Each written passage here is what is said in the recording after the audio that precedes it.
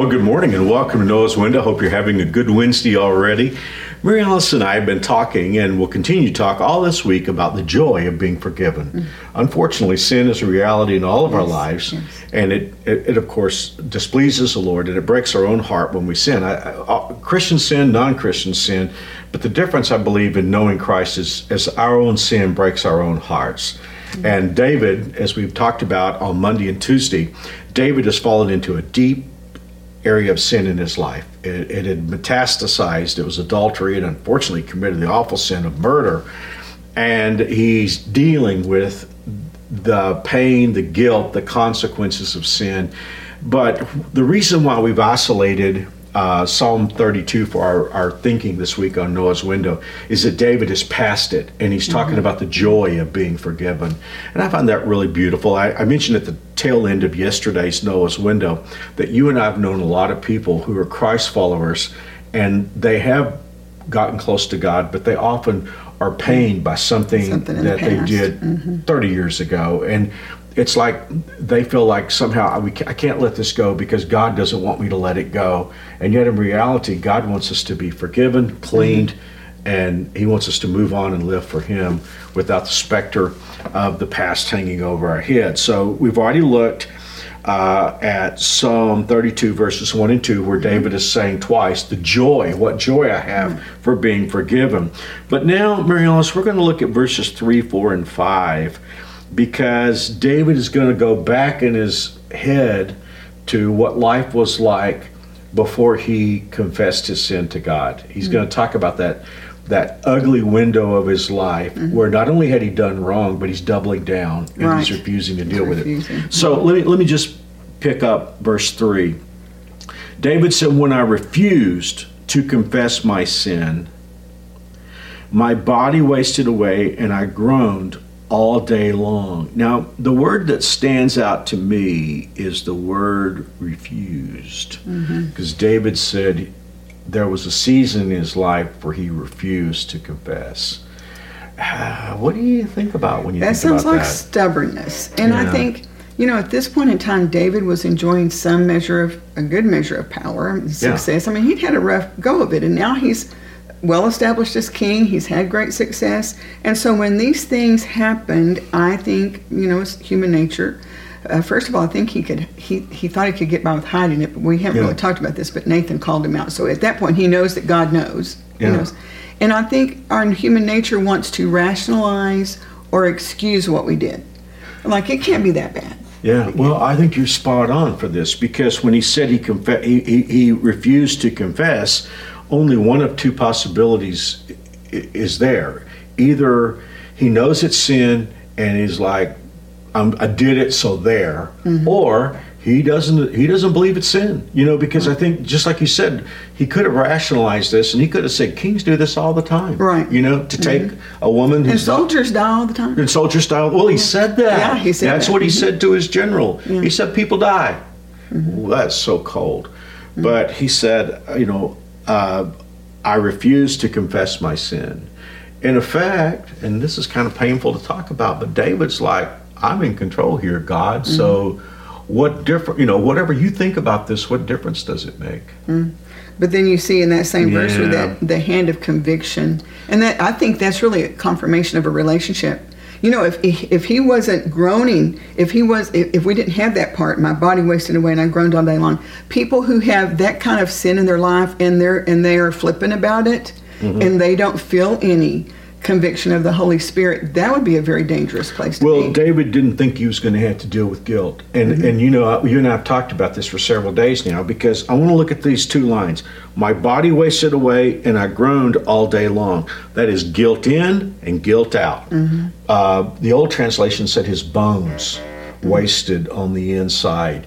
And when I hear that, it's like guilt was having an effect on his body, on his emotions. So he couldn't stop guilt from coming in, but then he said he groaned, which now guilt is going to come out. And Mary Alice, how many times have we seen somebody living with guilt? It came out in the way they talk to other people, treated other people. Absolutely, because they'll become a lot of times very defensive, very overbearing. Angry, maybe? Angry. And this is another thing that's ironic, I think, that you and I have observed over the years, and you pointed it out to me. Very often people who are guilty of something in particular will go and find other people and point out their guilt of the same thing that they're guilty of. It's That's a really true. strange irony in that. Yeah, because I think you see this in legalism a lot of times. Because, as we just said, and again, I know maybe I've gone across the line in my reaction, but sometimes I've told you, I wouldn't tell anybody else, but I would hear somebody that was like over the top. That's all they talked about. All they talked about. And I used to say, gosh, I'm worried about this person that it could be. I remember years ago, I was counseling, and a man and a woman were in my office, and this woman was talking about her husband, accusing him of things that he might be guilty of. And I remember I dismissed her husband, and I looked at her and I said, do you want to tell him, or do you want me to tell him? Because I knew at that point what she was accusing him of, she was guilty of. There had a particular ring to it. So guilt in, guilt out. And David now is saying, when I was in that season, like we talked about yesterday, David was like, I was in a prison. And one more time, I want to read verse 3. When I refused, and again, that has to do with his will. When I refused to confess my sin, my body wasted away, and I groaned all day long. Guilt in, guilt out. But that's not his only problem. He's not just dealing with guilt. God is beginning to turn the heat up on David, and he will do that in a Christian's life. It's not that God is punishing us, but he's correcting us. Day and night, your hand of discipline was heavy on me. And he said, my strength evaporated like water in the summer heat. Well, God does not punish us like a criminal, but he does discipline us like parents discipline children. And you've always said to me, you can always know God's discipline because it's always corrective in nature. It's not punitive, it's corrective. He always wants us to get back on the right path in the right relationship. Oh, this is maybe going maybe a side direction here, but I got to be honest, there have been seasons in my life where I've known that God was correcting me. I mean, I didn't fall into the things that David fell into, but my heart would be cold, or maybe I would just get my attitude wrong toward the Lord, and there would be correction in my life. And here's the one thing I've always known. When God is correcting you, he will make it very clear. You know, in the times, there have been few seasons. God is so tenderhearted and so merciful. Very few seasons in my life where I felt the correction of God, but it's like he always makes it clear, this is what's going on. These are not natural consequences. Okay. All right, let's look at verse 5, because it's the last verse we're going to look at today. Finally, I confessed all my sins to you and stopped trying to hide my guilt. Okay, Morales, I really want to ask you about this. The word finally there is a time word. It indicates a period of time. Yeah, finally, because evidently there was a long period of time. Why do you think it took David so long to come to the place, especially going through what we just read? He's going through all this pain. He's guilt in, guilt out, the discipline of God. Why did it take him so long to deal with this? I don't know, but I think a lot of times when people are in a situation like that, we think time will just make it go away. Ooh, that's good. If I wait long enough, it'll go away. And I always have to chuckle because he said, finally, I confessed all my sins to you and stopped trying to hide my guilt. Hiding your guilt from God is a really losing process. I was just going to ask you about that. Surely this had to be really exhausting. Oh, I can't imagine. On David's part.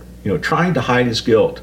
And like you said a couple of days ago, every time he tried that, it just made it a little worse. It gets more complex and heavier. Yeah. The burden becomes heavier and heavier. Well, let me go back. Let's just go ahead and read verse 3 through the first part of verse 5 again so that we can really celebrate this last line.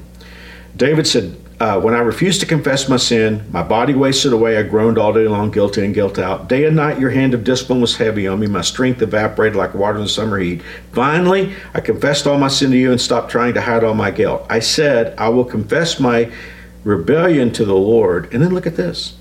And you forgave me. All my guilt is gone. I can't help but think about the sermon series and Jonathan's message about the prodigal son. That sounds a lot like, I said to myself, the prodigal son. Well, you talked about self-talk. That's right. We talked about self-talk last week. Yeah, that was the self-talk. Well, here's some self-talk right here where David is like, I'm going to say to myself, And you're right. It's so much like Jonathan's message, because the prodigal son said to himself, I'm going to arise and go home to my father's house, and here's what I'm going to say to my father. And there's David doing this. David said, I said to myself, I will confess my rebellion to the Lord.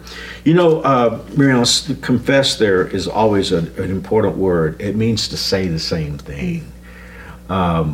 Clearly, David didn't say the same thing about what he did as God said about it. And we see this in Nathan's confrontation of David, because Nathan tells David a story, and I don't want to belabor the story. Go read it, yeah. But basically, here's what Nathan's David's pastor, and David's like, I did this, so what? You know, I'm going to get past this. Nobody knows about it.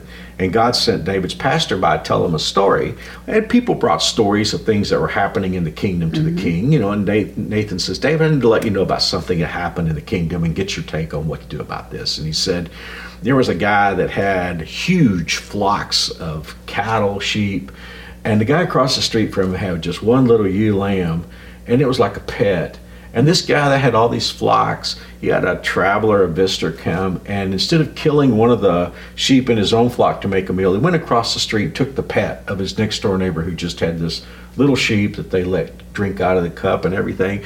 And David said they barbecued it for the guest. And Nathan said to David, what do you think? Or asked him, what do you think we should do about this? And David said, that man will die. Then he's going to pay back 4 times. I mean, David is irrational, because you wouldn't kill somebody before they paid off, the debt. And then Nathan looked at David and said, you're the man. You're the one who has done this. So clearly, David didn't look at his sin the way God looked at it. You know, he would have said, well, all kings do this and that kind of thing. But there came a point where he said the same thing about his sin that God said. That's a really important point you make, because I've gotten that question a lot over the years about the word confess, because there's a lot of misunderstanding. Yeah. But basically, it's just agreeing with God. When God says something is sin, and we're agreeing with Him. Yes, this I agree. This is sin. I'm not saying it isn't so bad. It isn't really sin. We can't rationalize. We can't excuse it. We got to be honest with God and agree with God. Yes, I agree with you, God. This is sin. Well, even for us as Christ followers, it's not the easiest thing in the world to be honest. I mean, when we're confessing our sin, it's so easy to say, God, please forgive me for all the things I did wrong today. Yeah. Well, that's very different from saying, God, I lied. Get specific. God, I said something hateful to my wife, and just put it out there. But it's important to do that, because look at the result. Let me go back and read that previous line. I said to myself, I will confess my rebellion to the Lord, and you forgave me, and all my guilt is gone. And so until we agree with God that something is sin, there is no forgiveness to be had, because we're not asking for forgiveness. No, what are we to be forgiven for? But what liberty and what freedom there is, and as David has said twice in verses 1 and 2, what joy there is to be in this position. Even though I did wrong, my sin has been forgiven, and I'm cleared before God. Yeah. Well, Mary-Alice, pray for us today. Okay, let's have a word of prayer. Oh, Father, just like David, we know that our sin has separated us from you, whether as your child who's in some sort of rebellion against you, or maybe we've never had a relationship with you and we're walking in rebellion. And we're so thankful that you've opened that door, that if we'll just be honest with you and come to you and confess our sin, agree with you that we are sinners, and bring that sin to you, and put it under the blood of Jesus Christ for what that He made that payment for us, Father. And we know that that's a free gift we can just accept. And I just pray that you'd give us all the faith and the courage and the honesty to do that, knowing that on the other side of that is such great joy. And Father, please don't let the evil one rob us of that joy and hold us in bondage in our rebellion. And I pray for each and every person who's watching or listening to Noah's Window today, that would be something that they'll take to heart even today, that they will go to you in honesty and get that relationship all squared away, knowing that that's what you want, and that joy is there for us to have if we'll just come to you in that honesty. For each and every one facing special challenges today, Father, I just pray that you would meet them in their moment of need, that you would bring wisdom and healing and comfort and all the things that are needed. Father, only you know, but I'm so thankful that you do know, and you know each and every situation in great detail. And I just pray that you would meet each and every one. Father, please wrap your arms of love around them. Draw them close to you. What a joy to know your presence in each and every day of our life as we face different things. And we'll give you all the glory and the honor. And we ask all these things in Jesus' name. Amen. Well, thanks for watching us today on Noah's Window. Mary Alice and I'll be back tomorrow because we have something really cool to point out. And again, I hope you're enjoying Psalm 32. We read it the other day in our one-year Bible, and it just really jumped off the page to me at what a wonderful explanation it is for the joy of being forgiven. We'll be back tomorrow.